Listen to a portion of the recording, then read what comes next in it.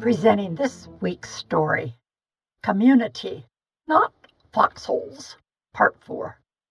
My doorbell rang a few minutes ago. A neighbor stood waiting for me.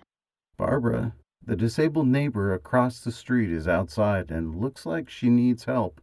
Does she have someone home to help her? I don't know. I'll check. Her mother may have returned home from a restorative care center. I found that her mom had returned home yesterday and needed over-the-counter pain medicine. I had some and gave it to her. The first neighbor wanted an update, which I gave. Nothing unusual, but something important had happened. How important it is to live as a community wherever you live. Many people have a disability. Many people help a friend, family member, neighbor, someone they do not know, or a work colleague with an impairment. Sometimes they feel awkward or do not want to interrupt what they are doing to help someone. They prefer to remain at a safe distance. Love may make the world go around, as a song declares, but not caring splinters the world. Brian Blair was born blind. His determination, plus the loving help of his mother and grandparents, and the Lord's presence in his life, equipped him with a family, education, friends, and a career as a program director and radio announcer at KCAM radio station in Glen Allen, Alaska.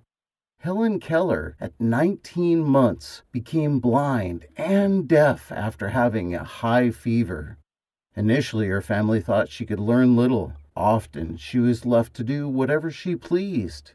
Helen's parents hired Anne Sullivan to live with the family and teach Helen. She was Helen's teacher, helper, interpreter for 50 years. Anne's commitment was astonishing. She helped Helen learn Braille, lip reading, finger spelling, and how to speak. Helen became the first deaf-blind graduate of Radcliffe College, which became Harvard University. She worked for the American Foundation for the Blind from mid-1920s until her death in 1968. She was a convincing advocate for schools for the blind and Braille reading materials. She was a writer and speaker and known to people in many countries. Linda Levac, my sister, had sudden onset macular degeneration and is becoming blind. She has vigor for each day's challenges and avidly follows the news, listens to books read on radio, and greatly enjoys visiting with neighbors. With help, she is again maintaining a yard with exquisite plant specimens.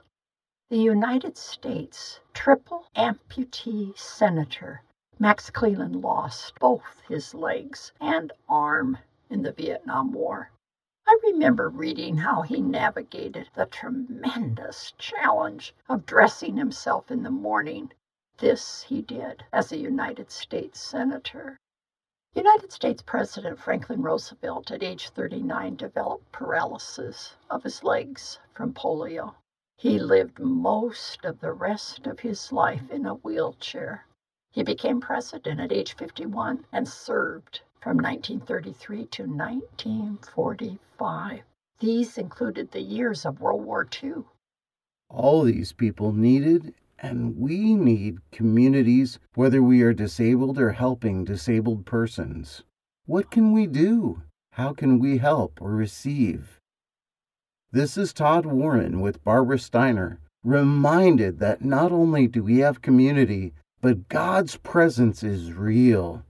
Please be refreshed by thisweekstory.com.